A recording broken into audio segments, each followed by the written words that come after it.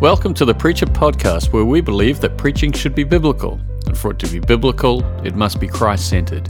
We talk to preachers about, well, preaching. Whether you have preached one sermon or 1,000, we're here to serve those who want to preach better. I'm your host, Alan Stanley.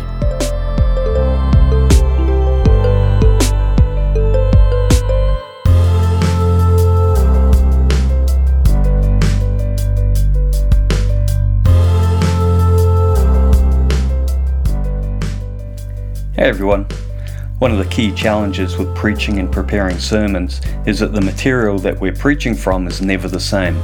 I'm talking, of course, about the different parts of the Bible: narrative, law, prophets, wisdom, poetry, gospels, epistles, apocalyptic. Each of these genres, which is what they're called, are different, and therefore they require different approaches when we come to study them and to preach them. We'll eventually look at all of them at some point on this podcast, but the episode that you're about to listen to is on how to preach the Gospels. We mainly focus on the synoptic Gospels: Matthew, Mark, Luke. And for this conversation, I speak with Darrell Bock. And trust me, of all the people in the world to talk to about this, Darrell would have to be right up there. This is part one of a two-part conversation. I hope you enjoy.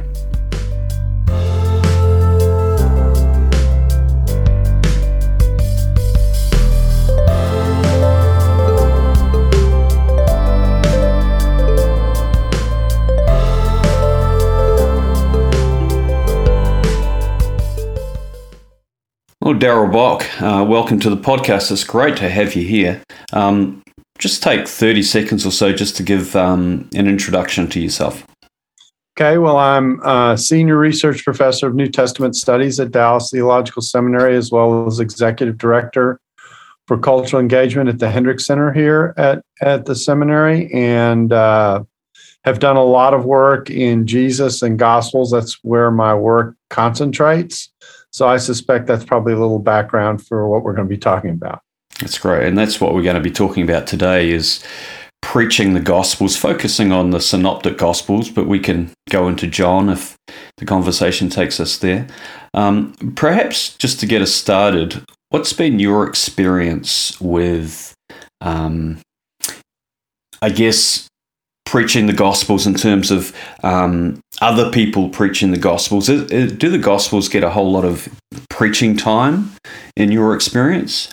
Depends where you are. One of the things that I found very interesting when I did my doctoral work in Aberdeen in Scotland was how often the Gospels got preached in pulpits in the UK, far more, generally speaking, than you get in which those texts get attention.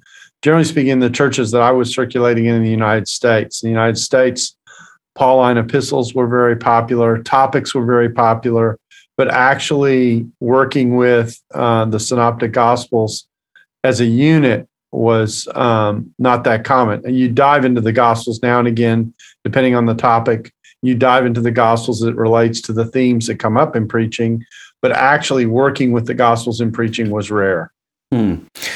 It's been my experience down here in Australia and New Zealand that if the Gospels do get preached, it's generally John's Gospel.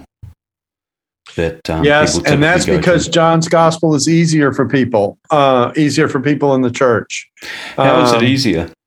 Well, I like to tell people that if you think about the four Gospels, three of them tell the story of Jesus from the earth up, and one of them tells it from heaven down. And John tells the story from heaven down. From the very first verse, you know where John is taking you. You know, in the beginning was the Word, and the Word was with God, and the Word was God. This is CNN. I mean, it just right from the beginning, you know where John is taking you, and he does all the Christological heavy lifting for you in his gospel. Whereas the synoptic gospels are really written in such a way that you watch it unfold for people who Jesus is, more than a kind of the full disclosure, if I can say it that way. And that's actually how people come to Jesus. They come to Jesus. No one is born. I like to say no one's born and comes to Jesus this way. The doctor gives them the swat of life and they go, wah, wah, wah, Jesus, the second person of the ontological Trinity, wah, wah, wah. You know, no one comes to Jesus like that. At some point, someone's got to explain how Jesus is the most unique human being who's ever walked the earth and who's a combination of deity and humanity. And then you have to watch that dawn on people. Well, the Gospels tell the story, and you watch it dawn on people, and you watch the Gospels tell the story with those kinds of sensitivities.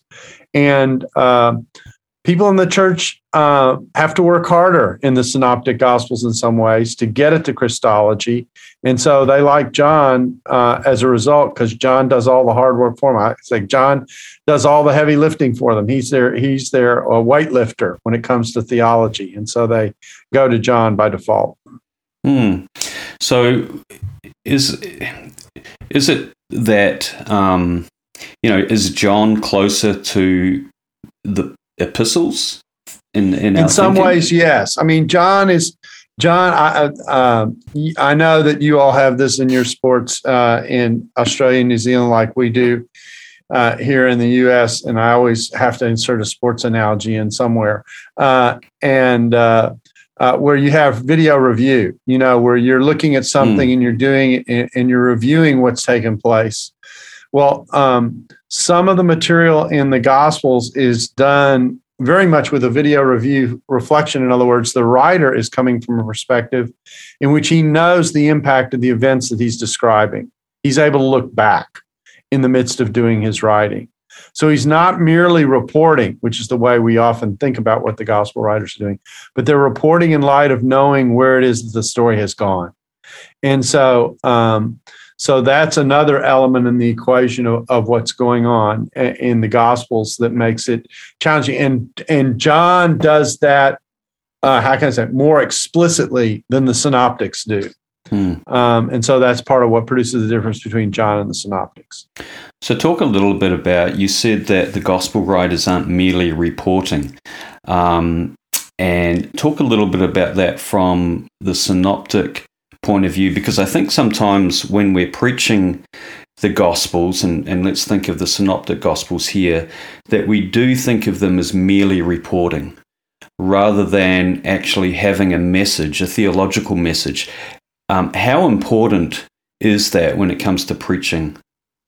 It's pretty important. I like to tell people, when you think about the Gospels and you think about it artistically, you can think about it in three ways. You can think about it as a photograph. You can think about it as a painted portrait, or you can think about it as an abstract painting. And most people think they're dealing with a photograph, kind of a just the facts, ma'am, kind of report. But actually, it's a portrait. It's designed with a depth of understanding about who Jesus is and kind of where the events have taken us, that there's a depth and a you. And this is why you get three. This is why you get four Gospels, for that matter. And certainly why you get three that overlap significantly, is so you can build that depth. Because if we just had one story, it would be much more one-dimensional. The Gospels fill it out. It's like, I like to tell people, it's like quadraphonic sound, four speakers coming at you with each speaker doing a little bit of its own thing. And the blend is important as well as what's coming out of each individual speaker. That's the way the Gospels work. They have both their individual take that each Gospel writer is giving us, and then canonically they work together to give us depth. So we're more in a portrait mode than we are a photograph mode as we think about the Gospels. It's not an abstract painting. An abstract painting might be the way someone who's more liberal theologically would see it. We get touches and little bits of Jesus in the midst of a much more complicated and blurred portrait. So that's the way I think about the Gospels. They are this interesting mix of reporting on the one hand, this is what happened, but the construction of the storyline, even though it has a chronological flow and a flow in the ministry of Jesus, is actually put together by the Gospel writer to communicate a particular message with a particular set of emphases, which is why Matthew will discuss some things that Luke doesn't, and that kind of thing, why Luke will do the same in reverse. And so being aware of that's very, very important, because each gospel has a contribution to make to the overall portrait of Jesus in the Bible. It's really helpful. So what we're talking about is that the Gospels have different audiences. They have, there's the first audience to which Jesus himself he was with, but then there's an audience for Matthew and Mark and Luke that are, 30, 40, whatever years after Jesus was walking around. And they're done with certain topical concerns that are the concerns of those audiences oftentimes. So it's often said, although this can be overpressed, that Matthew is particularly Jewish in its concerns, okay? And Luke is more interested in a mixed audience that has a lot of Gentiles in it. I think that's basically true. Mark is very Gentile-oriented in many ways. Now, they all have very Jewish features. Luke has a lot of Old Testament and things like that in it. But the kinds of specific law controversies that you see in multiple passages in Matthew virtually don't exist in Luke. So, for example, in the Sermon on the Mount, where we get what's called the 6 antitheses, you've heard it said unto you, but I say unto you, and it's done 6 times, the end of chapter 5. Only one of those shows up in Luke. Which leads to another question. I've heard a lot of preaching on the Gospels harmonizing accounts. In other words, for example, in Matthew 5:20, it says, "Be perfect as your heavenly Father is perfect." And now let's say someone is preaching from Matthew on the Sermon on the Mount, but Luke has a different saying. He's, "Be merciful as your heavenly Father is merciful." And some will go into Luke and grab that and bring it into Matthew. And we could multiply examples of how that is done. What's your take on that? Let each gospel writer speak in his own terms is the simple, short answer. And actually, what I say is, you use the word harmonizing, I'll use the word flattening. You flatten the text, you make it say one thing when actually each of those texts is doing its own thing. And it's important to see what each of those texts is doing. Another classic example is blessed are the poor versus blessed are the poor in spirit. Okay, you've got blessed are the poor in spirit in Matthew, you've got blessed are the poor in Luke. Luke's doing a lot of things with marginalized people, with the poor.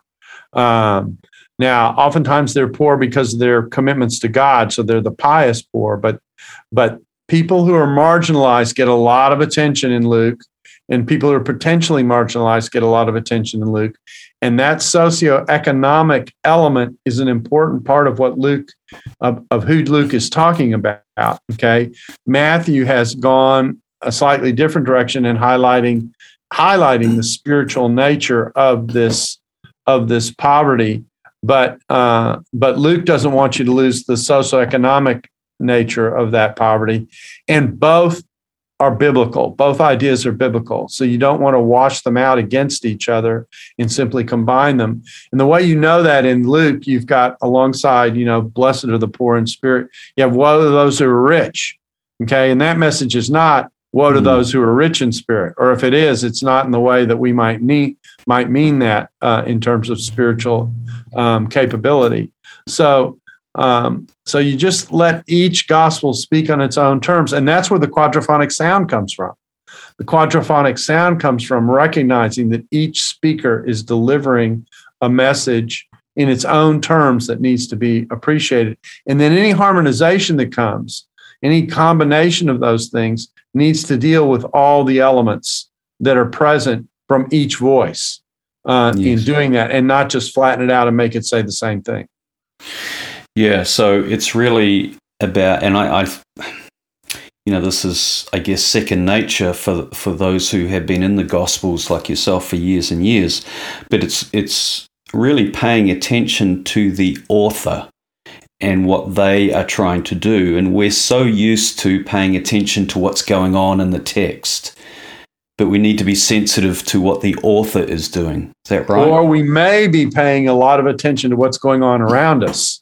Okay, that may be causing us to read the text the way we are. I tell people when you're interpreting, there are kind of 4 P's that you got to kind of keep your eye on. There's your position, where you live.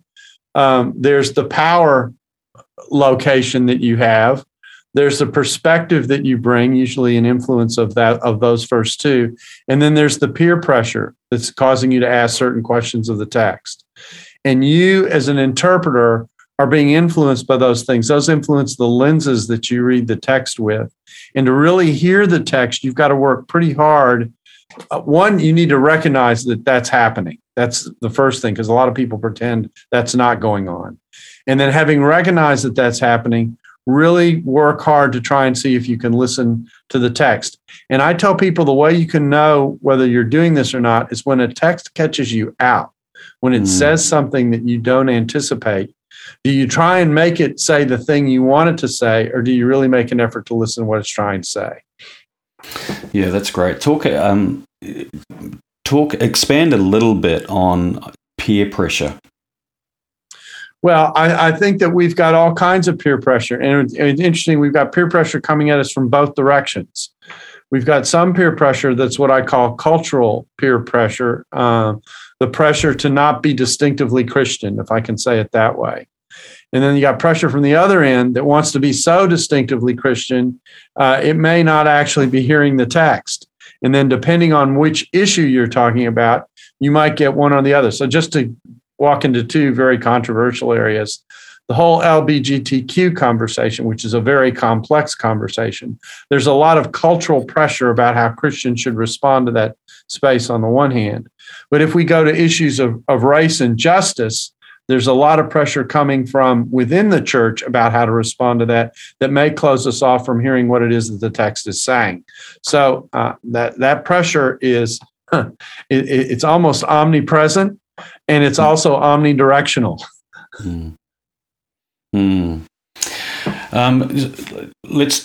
I guess that gives us a little bit of a segue into talking about some of the themes of the Gospels. The kingdom message is the sum total, really, as I think about it anyway, of what Jesus is saying. But I get the impression that many think of the kingdom message as one aspect, of Jesus' teaching. He taught about the kingdom, but he taught about other things. So I want to talk about the kingdom for a little bit. And firstly, in what ways should we be preaching the kingdom? Because I think at a very basic level, many people simply understand it as heaven. Now, the kingdom is about the presence of the rule of God in the lives of people, both individual and corporate. It also is about a establishment of a presence that is both now and not yet. There are certain benefits that we experience now. We experience forgiveness of sins now. We experience the indwelling of the Spirit, which enables us to walk in ways that are pleasing to God that we couldn't do beforehand. That's part of the promise. And that's rooted in covenant promises. That's not new. There was a promise to bless the world through the seed of Abraham. That's Abrahamic covenant. There was a promise that the line of David would be the place where this deliverance would come from. That's the Davidic covenant. Then the new covenant says, I'm going to forgive your sins. I'm going to place the law in your heart. Or Ezekiel says, I'm going to wash you like water, and I'm going to put my Spirit within you. And so this Spirit enablement, which we've already received in an initial dose, if you want to think of it, you can think of it like a COVID 2-part shot. Okay, you got the initial dose now, and you got more coming later. But that's the first time I've thought about that metaphor. We could get sidetracked on that for a little bit. I know. I don't want us to get in lockdown. So anyway, when you think about that, that actually is part of the blessings that we have now. But eventually, we're going to a place where God's going to establish righteousness, peace, shalom, which is the goal of the kingdom ultimately, and manifest it across the earth. In the meantime, we live as an enclave in the midst of a world that pushes against the existence of the kingdom. And some people think it's a conspiracy theory. Yeah, well, I don't think it's not so much a conspiracy theory as it is the spiritual battle that is the presence of God in the midst of a fallen world. And so you've got this enclave, and people use language sloppily when they talk about the kingdom, because they talk about advancing the kingdom or the kingdom, overtaking or overcoming the world. That's way too triumphalistic, at least in this phase. What we actually are doing is inviting people out of common space into sacred space with sacred enablements. And the gospel is about recognizing your need for that and receiving by grace what God gives to you in order to live in that space and in that kind of a way in the midst of a fallen world and to be testimony to stepping into this sacred space. And so the kingdom is this sacred space in the midst of the world. The world's not going away. It will always be there. It will always be the world, at least until Jesus comes and fixes it all. Okay. Now you notice I haven't said anything about eternal life in heaven up to this point, because heaven, in one sense, is the establishment of the full presence of God, but both on earth and in the cosmos, in which all unrighteousness will be done away. That's what's coming in the future, and it's not this kind of idealized, permanent, static state that we will live in down the road. It's also infused with this ongoing relationship and functioning with God, but in an environment that will be totally different because it will be rooted totally in peace and shalom. So when we think, if I could just kind of summarize that, when we're preaching the kingdom, it really is it's a holistic message in which the Gospels flesh out in all kinds of different ways. And at the center of it is there's the new covenant, which I'm glad you brought that in, because it's a new covenant, which I think that doesn't get focused on enough. But it's the sacred space. And would it be fair to say, in terms of, God's reign in my heart, was that too limiting? That puts it in very individualistic terms. The passage I like to use now, it's not a gospel passage, but it's explaining the impact of Jesus' life and ministry, is Romans 1:16. For I'm not ashamed of the gospel, for it is the power of God unto salvation, to the Jew first and to the Greek. And the key word there is power. Okay. We're summarizing what the dynamic of Christianity is. The dynamic is power. Now, it's power not in terms of rank, okay? It's power in terms of enablement. And to see that, all you have to do is overview the book of Romans. In the first 3 chapters, you're dead in your trespasses and sins. You ask, how much power does a dead person have?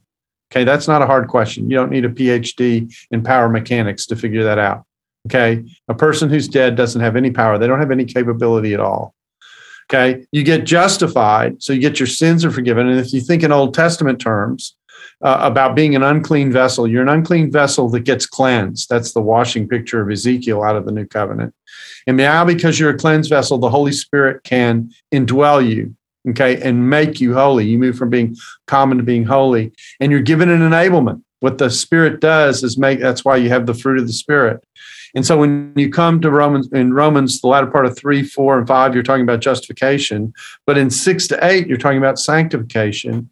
And the stress in that section is you're a new creation. The Spirit indwells you. You're now capable of walking in ways that honor God that you were absolutely incapable of in chapters 1 to 3. And so that is the gospel story, that power enablement, that connection that you get to God relationally, and the indwelling that connects him to you by his goodness and his grace. And now you're able to live this out. And we live this out. This is important because of the end of chapter 8 of Romans. We live this out not only individually, we live it out corporately as well. So there's a corporate dimension. So the other key passage that connects to the Gospels and to the gospel that comes from an epistle is Ephesians 2, 8 to 22, which is the Protestant creed. Salvation is by faith, by grace through faith, not of yourselves, is the gift of God, lest no one should boast. And then most people stop there. 2, 8, and 9 is what they memorize. But the passage goes on and says, for we are God's workmanship, created in Christ Jesus for good works, which God prepared beforehand that we should walk in them. The whole second half of the book talks about that walk. But there's something that's often missed in that move. Prepared for good works. So the next question is, what's the first good work that gets mentioned in the book of Ephesians as an example of the fact that the gospel has taken place? Well, it's a corporate relationship. It's Jews and Gentiles being in one body. It's the establishment of reconciliation, if you will, between formerly hostile groups. And now these groups can function together side by side. So one of the most powerful witnesses to the gospel that the church has is evidence of the reconciliation between hostile groups of people who now can function together side by side because they're united in Christ and God is at work in their lives. And that's the corporate dimension coming out. All that is kingdom work. And it also is an explanation of what's the point of salvation. The point of salvation is an act of reclamation and reconciliation that restores what was lost with Adam and the fall in the world. So the kingdom is a place where the fallen world gets unfallen, if I can say it that way. And in the midst of its unfallenness, it gets connected to God, and the possibilities for peace and shalom get re-entered into the creation. That's great. Thank you for that. Since you've taken us to the epistles, I heard someone say, quite a learned person, recently, that he often uses the epistles to interpret the Gospels. Now, I cringed when I heard that, but I'd like to hear your thoughts. Well, actually, one could argue that that's what I just did, but the other reality is that what the epistles are doing is taking the Gospels and interpreting them for us so that we can make sense out of what the Gospels are about and where it's taking us. So it's a dynamic. It's not a one way. It's an interactive cycle that's going on.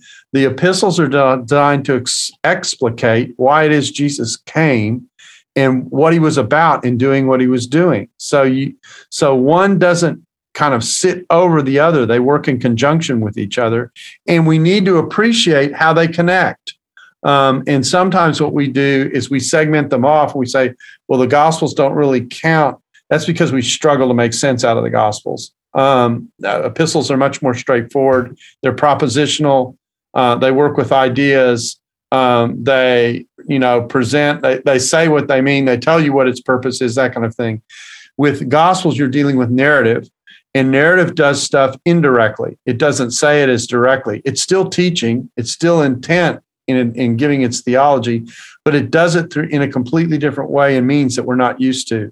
And so we struggle more directly with what goes on in the Gospels than we do with the epistles. And that's actually why some people are attracted to preaching the epistles rather than the Gospels, because they can grasp them more easily, believe it or not, versus the Gospels. And the other reason we struggle too is because the Gospels, in terms of their content, are mostly prior to the cross. And I've heard this a lot, that they have less application for us because they are prior to the cross. How would you respond to that? Well, simple response is bah humbug. They are written to an audience that is post-cross. Yes. And they are written with applications that are designed to be post-cross. And then there's a very important passage in Matthew that people sometimes forget. And that is the Great Commission in Matthew, which says, go and make disciples, teaching them to obey all that I have commanded you. Okay, well, in the context of Matthew, that's the content of the discourse material and teaching material of that gospel. So it is designed to be put into practice. It is designed to be applied.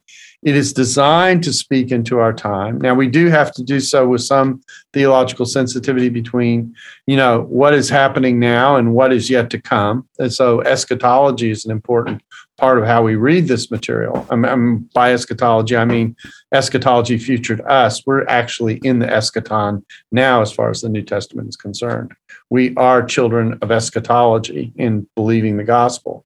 But you need to keep your eye on what it is that Jesus is teaching, because the core ethic that he teaches, actually, what's really interesting is the core ethic that he teaches actually comes out of the law and the prophets, and is an application of something that God has always been doing with people, pre-cross, in the midst of the cross, and post-cross.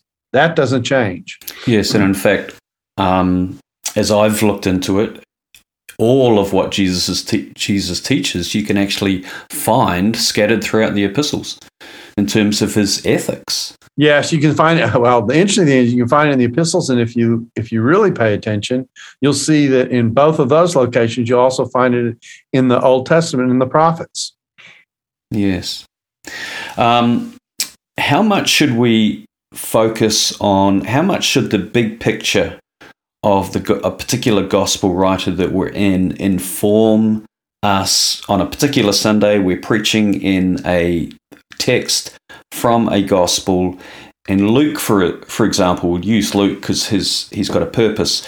an explicit purpose anyway. He's writing to Theophilus to give him certainty, to give him assurance. How much should that always be in our minds as we are preaching on a particular text?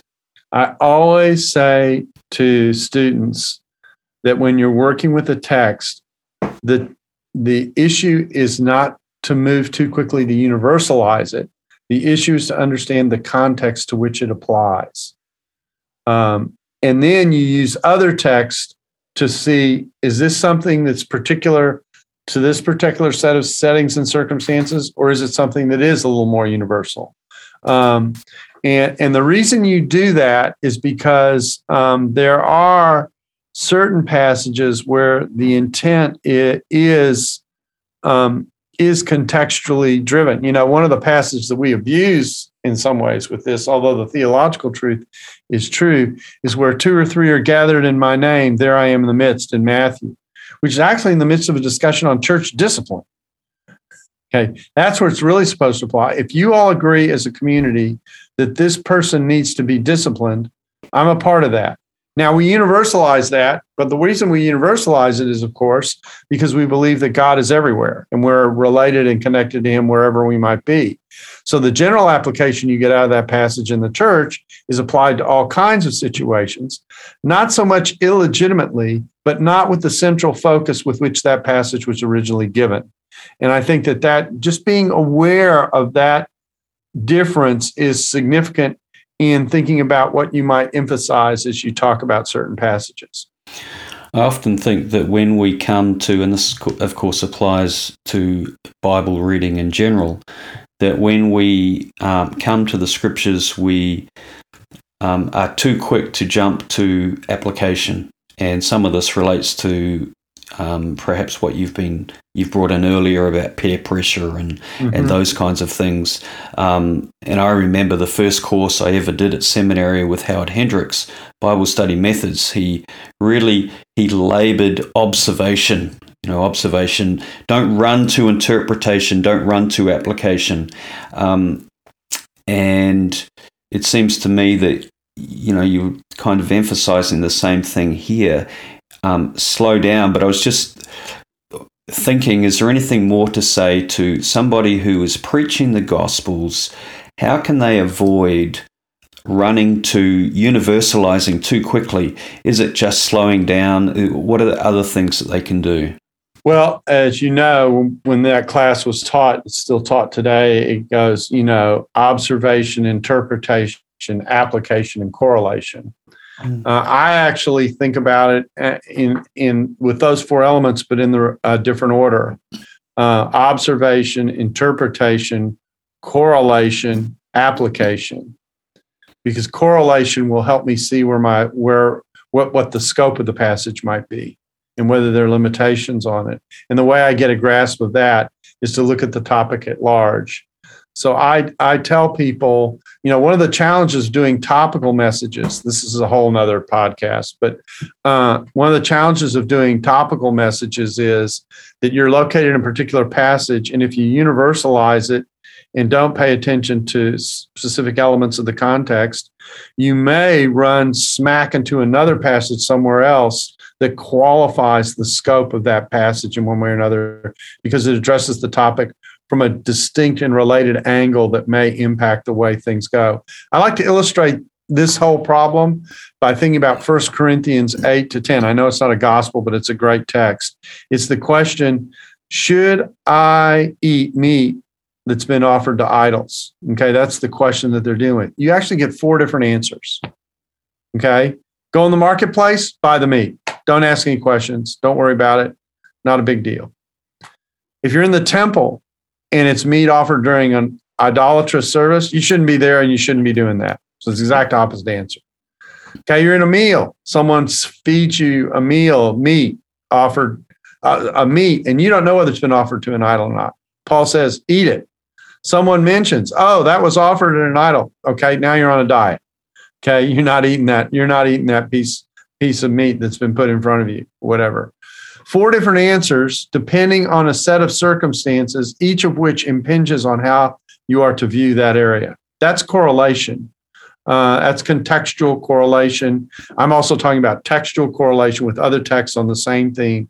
And when you do themes, which are really about what does the Bible say about this topic and life, if you don't do correlation, you aren't going to handle the theme properly biblically if you're not careful.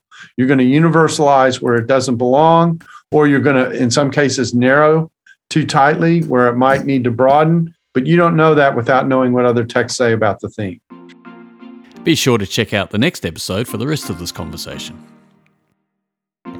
Thanks for listening to the Preacher Podcast. If you've got a question or topic you'd like answered on a podcast, then please email alan@preachit.nz.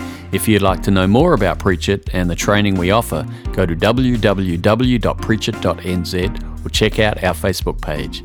This podcast was produced and edited by Ruffian Beats with music by Samuel James. Catch you next time on the Preacher Podcast, where we want to serve those who want to preach better.